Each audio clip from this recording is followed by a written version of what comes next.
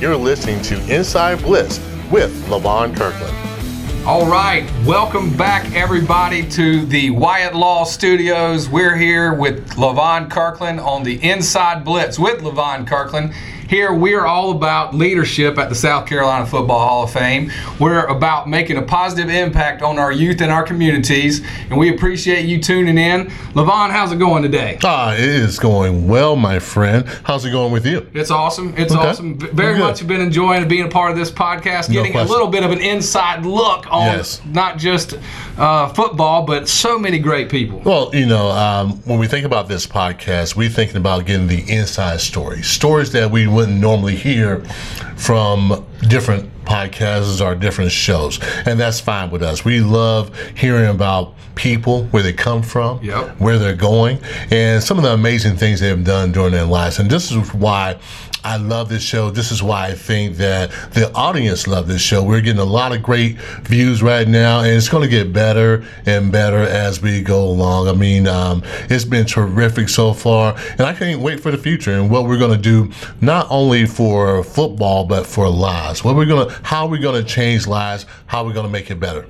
Well, that's awesome, and I appreciate everybody. There's been a lot of people that have joined and become members, and remind everybody what the membership's about and why they should do that. Sure, no problem about that. Our memberships and the money that we get, it's only $9.95. As we said before, you spend that in the first of your morning before you go to work. You spend that at McDonald's, at Starbucks. But when you give to us, what's going to happen is you're going to change other people's lives. We have what we call the Bridge Builder program. We have the Workforce Development and the Business Connect. Those programs are vehicles for our young people to get character, academics, and also careers. So in that way, that little bit of amount, you never know how much it really changes lives. And so we're so happy to be a part of that. And we're happy to have the guests that we're having. And I know I enjoy this guest tremendously. And Mike, can you tell us a little bit more about him? Well, Coach Sam Wyche is awesome. We love him. He's a class of 2013 inductee of ours, inaugural class. Like you, has played and coached at every level. Yeah, and now he was a head coach at the NFL level. And the insights that we were able to get in this interview is amazing. You have to listen to some of the things that he talked about. Some of the biggest plays in NFL history that he's been a part of. For example, a Super Bowl run back and the catch. If you've ever heard of the catch, the insights of what went into that play it would shock you. And would change your whole perspective on what you knew of the catch ahead of time. Plus, there's a ton of South Carolina connections between these stories, which is also super amazing. And so I'm really excited about this interview with Coach Sam, and to have him in studio was amazing. The interaction between you two, between Sam and yourself, was remarkable, and I think everybody's going to enjoy what we have coming up. Absolutely, Mike Foster, you're so right. Sam Wyche in studio, the first in-studio guest that we've had on the show. I can't wait to have him in, so thank you for being a part of this show. Thank you for tuning in today and the past, and of course, we appreciate you becoming a member. And all of those that have become a member, we do appreciate it. And those that haven't, thank you for considering that. And we'll be right back with the Inside Blitz with LaVon Kirkland and Coach Sam Wyche in studio. Thank you very much. This is Sam Wyche, and you're listening to the Inside Blitz with LaVon Kirkland. Today, my special guest, my idol, coaching idol, Coach Sam Wyche. How you doing today, sir? I'm fine, but you can't exaggerate like that. No, I'm not exaggerating, because when you were coaching at Pickens, I was coaching at, I think it was Wade Hampton, and I saw you, I'm like, oh my God. I mean, we're on this high school field, we both have been in NFL, we're in this high school field, I'm like, oh my God, Coach Sam is here. I'm wondering how much I can really learn from Coach Wyche. And so it was a thrill for me to see you there. Well, you know what? That reminds me of the first time my wife saw me. Really? Yeah, she felt the same way. So. wouldn't believe it. How good. Yeah. I mean, you're 6'4". I mean, regularly handsome man, and I was just kind of awe, Coach, and I could see why your wife might have thought the same thing. Well, you're full of it. You know what I'm talking about. I can be a little bit. I just wanted to ask you a few questions. Here in the South Carolina Football Hall of Fame, we are making a difference through football. Could you explain to our audience what football means to you and how you think football makes a difference? Well, I was one of those kids that grew up. My younger brother was the better athlete by far. Mm-hmm. He was a full scholarship at the University of Tennessee, and I was a walk-on, did not get a scholarship offer at Furman University. And so, number one, it meant education to me. Right. If without that football, the scholarship that I ultimately got, a 3-year deal. Mm-hmm. By the way, in 1962, it only cost $1,200 to go to Furman. So Really? It's gone up a little bit. A little bit. Yeah. But football was going to be my ticket to opening every door that I would have opened up in business or sports or whatever it happened to be. And it turned out that I just met the right people at the right time. And I wouldn't have met them if I hadn't been in that locker room. Right. Now, did you meet your wife at Furman, or you met her earlier? She was in the locker room as well, and shouldn't have been there actually at the time. But what was she doing in the locker room? Well, she was a sweetheart, and no, I don't know. I met my wife because she was the sweetheart of Kappa Alpha fraternity. Okay. And I pledged KA, and you had to take the sweetheart to dinner, which meant you met her in the dining hall with about 6 or 7 other pledges. And for some reason, I took the Jell-O that was on the entree that night, and I pushed it right in her face. No way you didn't. I did that, and why I did it, to this day, I don't remember why. I'm sure there was some reason for it, a legitimate reason, but she liked it, I guess. I don't know. That's all I can say. Now, I met your wife yesterday. I just don't think she seems like the type that would take that from you. Well, she's taken it for 53 years, 11 months, and 4 days. So almost 54 That's years. pretty good right there. Congratulations we are going to get an award for Jane soon. You know why we did it? It was football, because I was at training camp 2 months out of in those days. Right. You went in, you were there for 8 weeks, and you weren't around your family. So you weren't pestering her, and she wasn't bothering me. So that was the reason we lasted. Secret to longevity. Absolutely. Is that the secret to longevity? That's what he's saying. As a married couple, well, especially being an NFL coach, I mean that's difficult because a lot of times you're spending more time with your team than you're spending with your family. Absolutely true, and you've got obligations beyond the football team and the game plan and all those kind of things. You got to be at banquets. You got to not recruit, but you've got to scout real well because of free agency when it kicked in, and they're changing. They had old Plan B, and then they had free agency with no cap, and then they had free. So it's a lot of different studying to make sure that your strategy was correct and that you were able to hold on to players. And then at that time, you guys had to really break down films. I've been in coaching with the Cardinals, and if you need some information, bam, you got it like that because of all the technology. Can you explain to us how that was? I mean, just breaking down film at that time. In the old days, you had the old 16 millimeter Kodak. Was it Kodak or something? Camera with a tape. Yeah, we just go Kodak. And you would have to cut the tape and pin it on the wall, and then you had to come back and splice it together and show it. It's black and white. I remember the first time I saw color film. I'm a player with the Cincinnati Bengals, and I had our name on every. Paul Brown always put the name on so he knew where you were and when you weren't there. But I'm sitting right by the projector, and for some reason, PB was a little bit late getting to that meeting, which is unusual. But I reached over and I flipped it. I said, let's just take a look while we're waiting on Paul to come, Coach Brown to get in. And the film came on, and it was in color. First time we'd ever seen color video of the game. Right. And then round the bend comes Paul Brown with the film going on, and me sitting beside the camera with my hand really in the cookie jar. Right. And got caught. I absolutely got caught. I mean, I felt like crawling under the desk. He did not like it. He was upset about it, but he held his temper, and and we went on with it. But I remember those days translated into what you're talking about now, where it's all on a computer. You can go home and watch it. You know, Boomer used to give Boomer Esiason, quarterback in Cincinnati, 1 year gave every offensive lineman a fax machine. That's how old all of us are. And we would fax the game plan to ball players so that they get an early start on the next morning's workout. Well, Coach, what really got you into coaching in the first place? You did it on all 3 levels, but I want to know that first time you called the bug to even coach guys. You know, I don't know whether I caught the bug or the bug crawled up my leg. I don't know. But it really actually started. I moved around a lot of different teams. I was playing for the St. Louis Cardinals. We were in a preseason game in Tokyo, Japan, playing the San Diego Chargers. And Bill Walsh, who had been my quarterback coach when I played for the Bengals, was now an assistant coach with San Diego. And we happened to come down the elevator in the new Otani Hotel, right off from the Ginza there, the shopping mecca of Tokyo. Right. And he said, let's go down and have a cup of tea. Okay. Well, a cup of tea. Like I do that all the time.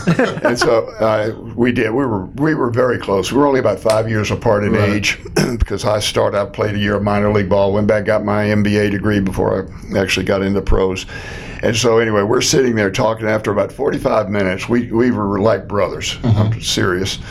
I started to smile. He started to smile back at me because he knew that I'd figured out that. And I said, we're not having a cup of tea, Bill. Right. You're interviewing me for a job. And he said, Sam, that's a little bit of truth in both of those things, but if I ever get a head job, I want you to come coach the passing game. Well, years later, he got the head job with the San Francisco 49ers. And the day that I got 2 rejection letters, I'd applied for 2 high school jobs in North Carolina. What? And I got rejected because I had no coaching experience. I played ball, but I never coached. But that day, within an hour after reading those letters and saying, okay, I'm going back to the salt mines here with Sam White Sports World, I'd started a sporting goods business with my college roommate with the seed money from Super Bowl VII. And with the Washington Redskins against the Miami Dolphins, perfect record. 1972. 72, and since they had a perfect record, you know how well we did in that game. I can tell you another story about that in just a second if you want it. But anyway, within an hour, literally, of reading those letters and starting to get back to the grind of the sporting goods business, I got a phone call from Bill Walsh. Says, I'm going to be the new head coach of the 49ers. I'm going to have a press conference tomorrow. Day after tomorrow, I want you to be out here and let's talk about you being the, quote, director of the passing game. Director of the passing game. Yeah, he didn't want an offensive coordinator. He was going to be the head coach, general manager, and offensive coordinator. But I was on the headset with Bill and had a blast. You know, you couldn't learn from a better guy. Oh, no question about it. I actually read his book, and it was amazing of all the knowledge that he knew and how he was an innovator. He was way before his time. But you're kind of way before your time, too, because you kind of... Now, was it you that developed the hurry up kind of offense? Well, the no huddle, but the no huddle was really not initially a hurry up offense. It was the threat of a hurry up. You were at the line of scrimmage. You were in a legal formation. You had 7 men on the line of scrimmage. And the team is listening to the quarterback yell out, and you give up the privacy of the huddle. Let the defense listen in. But they're listening into words that don't make any sense to them. We don't know. Yeah. And actually, the start of the no huddle started years before when I was coaching the 49ers. We had a receiver named Skeets Nehemiah, Ronaldo Nehemiah. Oh, yeah, of course. Hurdler, had 6 world records at one time in the sprints and the hurdles. He ran a go pattern one time, and he comes back and he's breathing. And I said, Skeets, what's the matter, dude? I thought you were some kind of world-class athlete here. Look at you breathing so heavy. He taught me a life lesson right then. He looked me square in the eye and he said, Coach, I'm breathing heavy because I just ran 60 yards as fast as I can run it. And then here's the lesson. He said, but if you'll give me just about 4 or 5 more seconds, I'll be breathing through my nose again.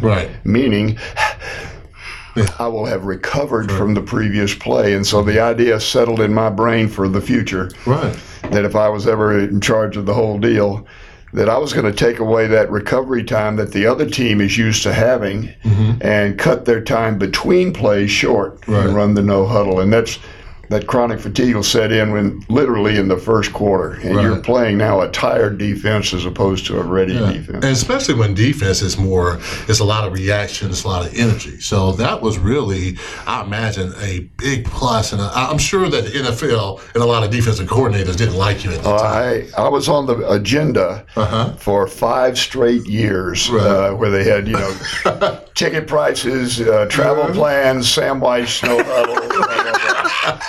And then a year after we beat the Buffalo Bills in the AFC Championship to go to Super Bowl 23, Marv Levy invented the no huddle. Right. That was the year after that. Yeah. Strange how that chronologically doesn't work.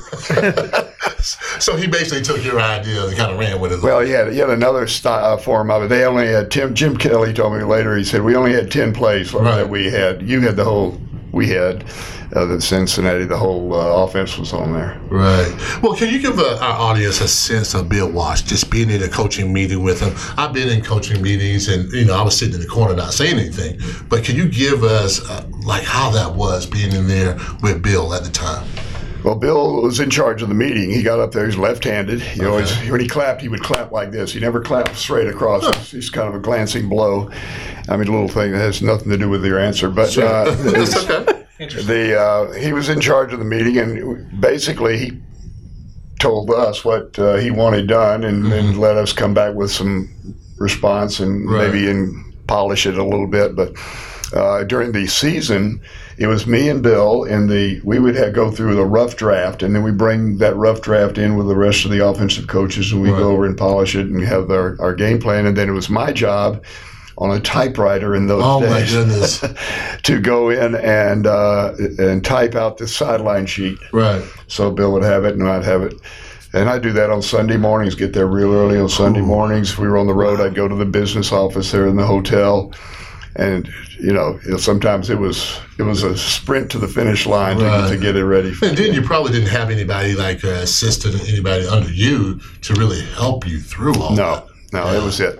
Coaching staff was in one room. We had all the assistants in one room at Redwood City there in south of San Francisco. And then when we got to the on the road, when you got to the visiting city, you were basically in a strange place. You didn't know where everything was, and you were grabbing hold of everything you could. Wow. So from that point on, you get your head coaching job. Your first 3 years are pretty decent, right? Well, pretty decent. Yeah. Actually, I lost the first 5 games. Okay, that's not decent. That's not decent. That's indecent. Yes. My wife wouldn't speak to me. Right. But was she booing you? Oh yeah. Everybody booed me. I booed myself on several occasions. But I actually got a phone call from Joe Gibbs after the 5th loss. And he called me on a Monday morning and he said, "Sam, I just want to tell you something. When I took this job with the Washington Redskins, which was a few years before that, I lost my first 5 games. Right. And then we turned it around. We got it all going. Well, I appreciated that a lot, and I knew I was going to work hard anyway. But we won 8 of the next 11 games, go 8-8. And if the Raiders beat the Pittsburgh Steelers on the final Sunday of the season, we're going to go to the playoffs after an 0-5 start. Wow. Yeah. And they couldn't do it. The Raiders. But you hate depending on another team. I know it. We're sitting I'm sitting in my living room. TV cameras from all 3 of the affiliates are in there, getting reactions, and you can't really react the way you want to react when they don't make a first down the way you want it. Yeah. Well, I mean, now we go to, let's fast forward. You're in the Super Bowl. You're going against Bill at the time. Can you tell us how it was just seeing him across the way? What was that like? Well, yeah, I'd played against him in the regular season a couple of times, so I'd been there before. But I knew how Bill operated. I was in the booth when I was with him in Cincinnati, in San Francisco. So he and I would talk about the next play. I'd give him my best run, best pass. And then he would pick the play. Sometimes he'd take my choices, sometimes he wouldn't. But that was what he was doing over there on the sideline. Right. But Bill was unforgiving, very precise about everything. as he should have been. And he was his last game. He'd already announced he was going to retire after that Super Bowl 23. So I imagine that locker room speech was pretty emotional. And the players came out, and I'm the last one introduced, and I'm looking back, and there's Joe Montana and Boomer and Randy Cross and all the guys who were back there that I coached when I was there. And so I get down to the three-point stance coming out of the chute. Right, and they're all laughing at me, yes. Sam, what are you? They call me Sam. They never call me Coach. And spread it on out there. And from that moment on, it was a little bit of deja vu, and that I could feel myself over there on that sideline and what I'd be doing and saying to him. Right. Now, Stanford Jennings, he runs is it a kickoff? It's a kickoff, right? Kickoff return. Yes, it's a kickoff return. I mean, I'm watching that game as a kid, and I'm thinking like, oh, it's over. And I'm kind of happy because, I'm a Dallas Cowboy fan at the time. Yeah, well, that's disgusting enough right there. Well, in South Carolina, they only show the NFC East and Dallas, and I picked Dallas. So, but anyway, you guys go ahead. As a coach, what are you thinking at that time? Well, it was kind of a back and forth game. Sure, it was was more of an defensive game than an offensive game. You had two powerhouse offenses. Right. I think we led the NFL. I know we led the AFC part of the NFL that year. But anyway, when we kicked, Stanford was our regular kickoff return guy, and we did a pretty good job with it but everything popped. Just, how those blocks, they got to time up just right because he's got to run through at the right second. And he hit that thing in stride, and he runs like this. His shoulders are bouncing up and down when he runs. He doesn't look like he's got a lot of speed, but he does. And Stanford, a Furman guy. I'm a Furman guy. I'm happy. But when he broke clear, there was one guy that had a chance to catch him, and that's what's going through my mind. Please don't catch him on the 9-yard line or something like that where you have to score from. You don't get a first down to get in. And he made it all the way in there, and he actually got tripped up in the end zone. I don't know what went through my mind except that Stanford had his first child the night his wife had given birth the night before, and we gotten a video of her holding the baby after it was born in the team meeting the night before. So that's what I said to him was, is that for the new family that you've got? And everybody was jumping up and down. Nobody heard what anybody was saying or knew what they were saying either. It's an exciting time. Yeah, it was a great moment. Could have been the MVP of the game if we'd have won the game, but Joe Montana had a last say. He's pretty good. Heartbreaking. He's okay. He's okay. But no, Coach, I want to kind of turn the tables a little bit. Just want to know, what are you passionate about right now? Well, I am a heart transplant recipient, for one thing. So almost 3 years. Now I'm just about a week away. September 13th, 2016, I got a new heart. My other one died of cardiomyopathy. And so I am very passionate about getting as many people to sign up as a donor. Right. And you can do it very easily. Just go to, on your online, go to registerme.org and follow the instructions, or go to your Department of Motor Vehicles, your DMV office, and ask them to put a little heart on the on your driver's license. Right. And in the event of your sudden death, the first responders will then get to the right people, and you can save one person passing who is a donor. Could save 7 or 8 lives, could save up to 75 people in terms of the impact of their life. Maybe like Carson Palmer, the quarterback, NFL quarterback, who's got a ligament in his knee, or he wouldn't be playing ball. Matt Millen is a recipient, just a few months ago, the great linebacker from Penn State. But it is it's the greatest gift you can leave when you leave this planet, and that is to help other people behind you. Yeah. I'm starstruck right now. I mean, I am. I know you say I'm full of it, but honestly, I'm going to have to slap you around. I tell you, I'm going to tell a story. 3 years ago, I was talking to Sam, and he'd been in the Charlotte hospital and was very frank about what he was going through, wanting to get this heart donor, and he hadn't been able to get it. So we're on the phone, and Sam's done a lot for the South Carolina Football Hall of Fame for myself, and I'm tearing up, thinking this is the last time I'm going to get to talk to Coach. And I said, Coach, I love you, and I just, is there anything I can do for you? And without skipping a beat, he said, yeah, Wyatt, I need you to come over and help me clean out my garage. Now, did he help you clean out the garage? I don't think you showed up. Well, about an hour or so later, I think you got the heart and you got the surgery, and here you are. Well, they had told me that they had lined me up to go with hospice twice, and the last time was on a Monday. The Monday that the heart showed up after lunch. In fact, right before dinner, they had the surgery in the middle of the night. It finished the surgery in the middle of the night, but it was that close. The heartbeat. In fact, a doctor in training that observed that operation told me. I was going back for a regular checkup months later, and she came up to me and said, "I observed that operation. Let me tell you something. When they were waiting on the heart, the helipad was there, and the helicopter was ready to land on it. They were taking guesses at how many heartbeats I had left, because the left side of my heart had not beat for over an hour. Wow. And an LVAD pump was keeping me alive that way. And then the right side, they went around. The low bid was 3 beats left, and the high bid was between 10 and 12 beats. Wow. And they said, that's it. The heart we're going to be operating on a dead man after that. Remember, it's your brain. When your brain stops, you're dead, not your heart. And but anyway, she said, I watched when they took that old heart out and put it on the pan beside the bed. Right. It beat for over 5 minutes by itself outside your body. Wow. Oh my so every time I go back to the hospital and I see the doctors, I say, you guys are dumber than dirt, because you said I had 3 to 12 beats left. You could have gone back and got coffee and still got it in me all right. You had 5 full minutes left.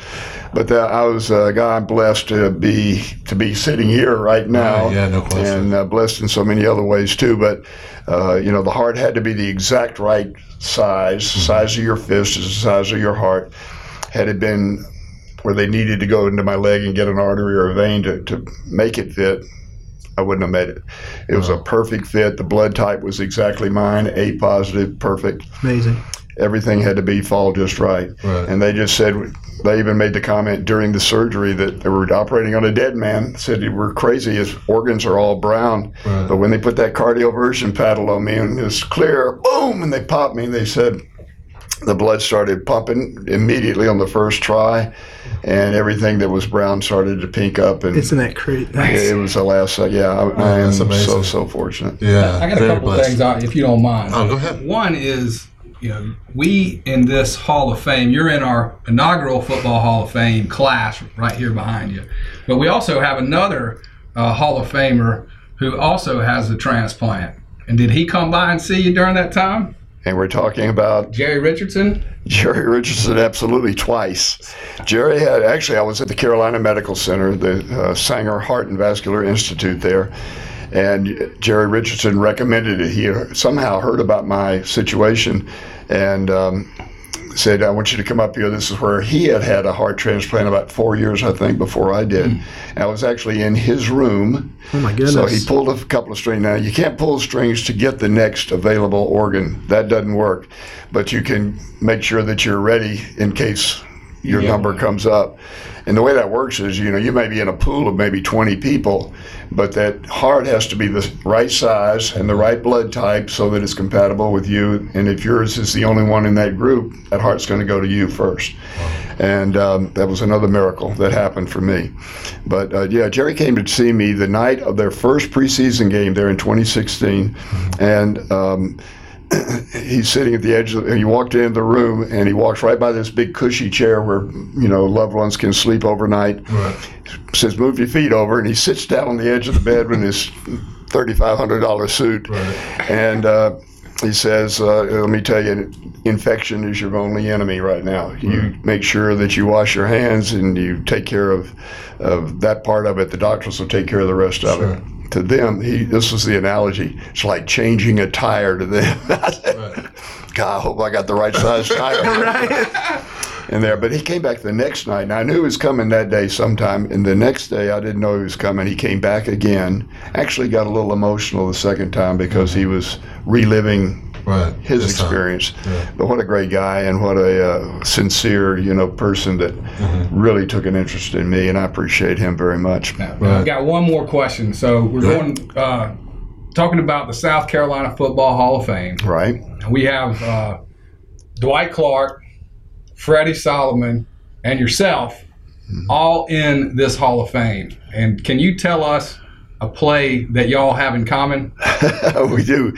We have what is called in the San Francisco Bay Area the catch. The catch. And it was a pass from Joe Montana to Dwight Clark. Ultimately, or actually, the number one receiver was Freddie Solomon, right here in South Carolina. Right. And it was a sprint out, front out. Quarterback didn't reverse pivot. He just fronted out. He sprints to his right, and he's going to hit Freddie in the flat. Freddie's going to go up, chop, and then burst away, and you pop it to him real quick. He's in the end zone, touchdown. If he's covered, you hold the ball, buy time, and throw a high arcing pass to Dwight Clark, who runs all the way to the middle of the field, right between the goalposts, turns around and comes back. And stays 3 yards from the end line, so that if he has to jump, he still comes down in bounds. All these little coaching points. Jeez. All of that happened. And he makes a great catch. And the Dallas Cowboys, to this day, swear Joe Montana was throwing the ball away. Well, he wasn't. We'd used that play once or twice earlier. So you're saying the whole thing was planned? Absolutely. We worked on it. Yeah. Well, we worked out. We didn't have we couldn't work out in San Francisco the week before the game because of rain. There was raining. We went down to the Los Angeles Rams facility, and on Thursday, I always threw Dwight a bunch of passes just as our little routine. We picked that play, and I threw him those arcing passes. I said, "No, you're too far. You would have stepped out of bounds. Come back, do it again." We must have run it 7 or 8 times, and then I throw him bad passes, which I'm really good at. And that was our finish of the workout. Friday is usually more of a walkthrough and review day.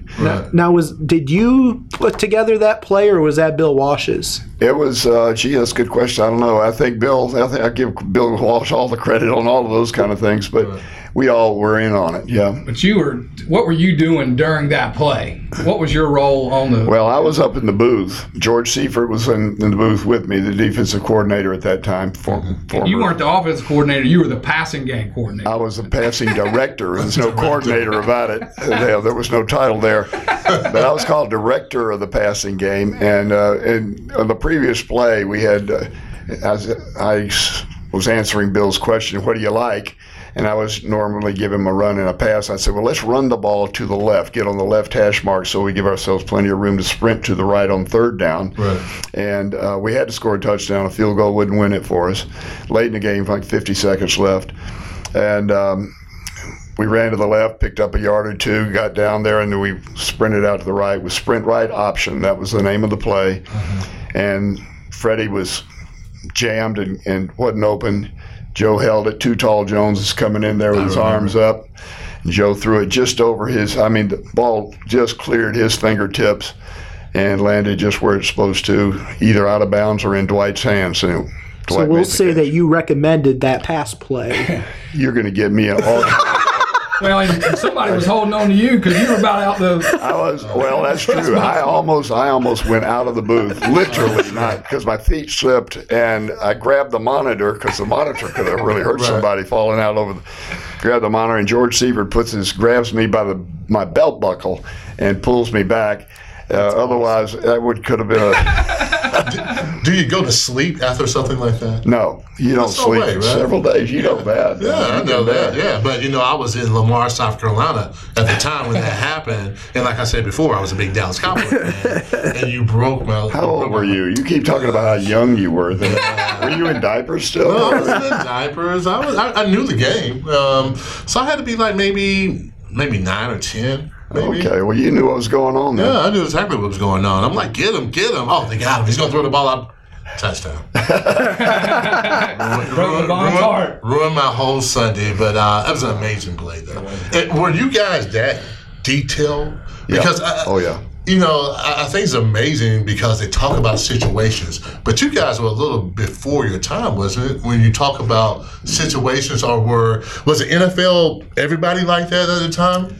I don't know the answer to what everybody was, but I know that Bill and Paul Brown were that way when I was a player. Mm-hmm. That was back in 1968. I was one of the original Bengals in 1968. Right. We've had our 50th anniversary, by the way. Right. You talk about looking at some old men.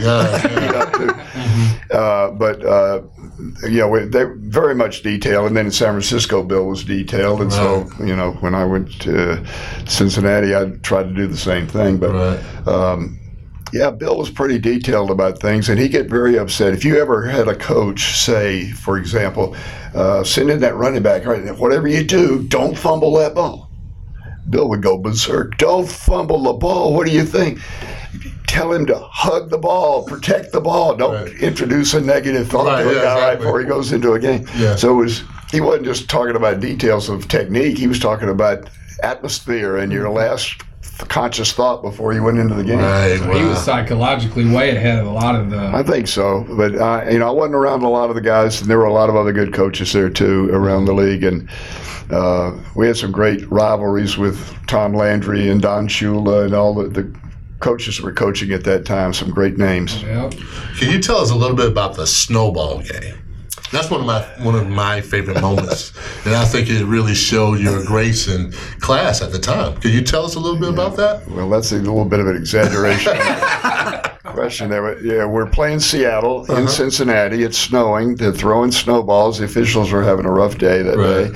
And the week before, they'd had a snowball incident in Denver, and Jim Tunney was the official out there, and he had actually replayed the kick because the snowball hit right at the holding point, and the kicker missed the kick. And so they redid it. So the memo went out, don't let this get started. Snowball started again with the Seattle game in Cincinnati, our fans throwing the snowballs, and I went over to Jerry Seaman was the official that day, and I said, Jerry, if you want me to go stop this, I can. Our microphone's on the sideline over there. And he said, well, you got the same memo I did, buddy. If you can do it, go. So I'm going across. I have no idea what I'm going to say. No choreographing. I was going to ask you, do you know what you're going to say? I live most of my life that way. So, but I'm going across there, and then I get the microphone in my hand. I've got to get started saying something. Right. And I say, if you see anybody throw anything on the field, point them out. We'll get them out of here. Right. You don't live in Cleveland. You live in Cincinnati. Well, nobody heard you live in Cincinnati. And I said, you don't live in Cleveland. The place went crazy. Yes. But there's a postscript to that. Two postscripts, really quick ones. I said to myself, when I put the period at the end of it, I said, I'm either gone, I'm going to get fired for this, or I'm going to be in Paul Brown's graces forever. And I looked up the owner's box, and PB had his head back, and he was knee slapping, laughing. Can you imagine that in the social media days now? If you said something like that? Yeah, well, it's been a different world for me after that. But they still sell T-shirts up there. When they play Cleveland in Cincinnati, it's all orange shirts with "You don't live in Cleveland." I still see it on social media. People mentioning that quote. I get it everywhere. If I'm speaking anywhere, I'm introduced with that. It's one of the most well-known sports quotes in football history, right? Actually, it was number 3. Well, who beat you? Right. Well, Jerry Glanville is number 1 with the NFL, not for long. Yeah. Right. That one, and then there was another one in there in between me and then that one. So I don't know that any has been repeated as often as that one has, though. I hear it all the time. That was great. I can't believe that you're not number 1. I know it. Well, I'm number 1 to you in your heart. That's right. That's right. That's all your heart. That's all that counts for me. Because this has been a tremendous, tremendous interview. This is probably the best interview we had. And I'm not really blowing smoke up. The first couple of questions, I was kind of patting you up a little bit, massaging you. But this time, I'm really being sincere that this was amazing. Yeah. This was amazing. You got to come back. You got to come back. Yeah, I need to come back. Yeah. I'll promise to come back one way or another. That's right. That's right. You are amazing. Thank you so much. All right. Awesome. Thank you. All right. You're listening to Inside Blitz with LaVon Kirkland. All right, welcome back to the Inside Blitz with LaVon Kirkland. An awesome show, an awesome interview. And before we talk about that, I wanted to thank Parham Smith and Archin Hall, a sponsor of the South Carolina Football Hall of Fame. We really appreciate them. Blake Smith with that organization is a very excellent lawyer. Yes. Happens to be a friend of ours, too. Yes, Blake's my guy. And of course, if you have any issues with medical malpractice for you or your loved ones, I strongly recommend them. parhamlaw.com, or hey, let me know, we can get you in touch with them. But thank you again to Parham Smith and Arch and Hall for sponsoring us, and for all of our sponsors. We really appreciate it, and without you, we couldn't do this. So thank you. And Sam Wyche, what an amazing man. What an incredible interview. I mean, what do you think? I was always in awe with Sam. Yep. Being, in his coaching days in the NFL with the 49ers and with the Bengals. And, we had a little coaching duel back in the day that we talked about. Yeah. When I was coaching high school, he was also coaching high school. But to get the inside look of the play, especially the play, I think a lot of people thought that play was kind of impromptu. But when he described it and he told us what went into it, an amazing story that we got. And just all the things he's done for the South Carolina Football Hall of Fame and the things he do out there in the world. Amazing man. I really appreciate it. It was just incredible to have that time with him. Yeah, he really is an innovator. I mean, what do you think, Mike? Well, he always has a special spot in my heart because he came in and helped us in the very beginning. He helped us with the All-Star game that we put together a few years ago and worked really hand in hand with me on some things. He allowed me to talk to him about football, which probably should never happen. But to know what he has accomplished in football and as a person, to be humble enough to accept others, accept other people's opinions and everything like that, but then also come in and tell the stories that he told today. Amazing stories. And in the ways that he wants to give back to others. He's always about other people, not about himself. And that's just remarkable. I think that's a great lesson that all of us can take because this is one of the most successful people on the planet. Yep. And all he's doing is pointing to everybody else. You're right. I mean, I love Coach Sam Wyche, and we've had the honor and pleasure and privilege of working beside him. I mean, he certainly has taught me a tremendous about football. He took every one of the positions on the football field and helped break it down the first time I really met him. Wow. And talked about from an agent's perspective, this is what you're looking for. This is what different teams and personnel setups are looking for, and really helped me tremendously. And of course, has helped Mike and all of us in terms of scouting players and what to look for in scouting players. He was, when we had the snowstorm in the second College All-Star Bowl, we went over to the stadium to see what was going on and whether we were going to be able to get it cleared up. And he's over there shoveling with his roommate, shoveling snow. I hear some shoveling and stuff. Sam Wyche is in there shoveling out. Yeah. I mean, the guy is very humble, as Mike says. That's old school right there.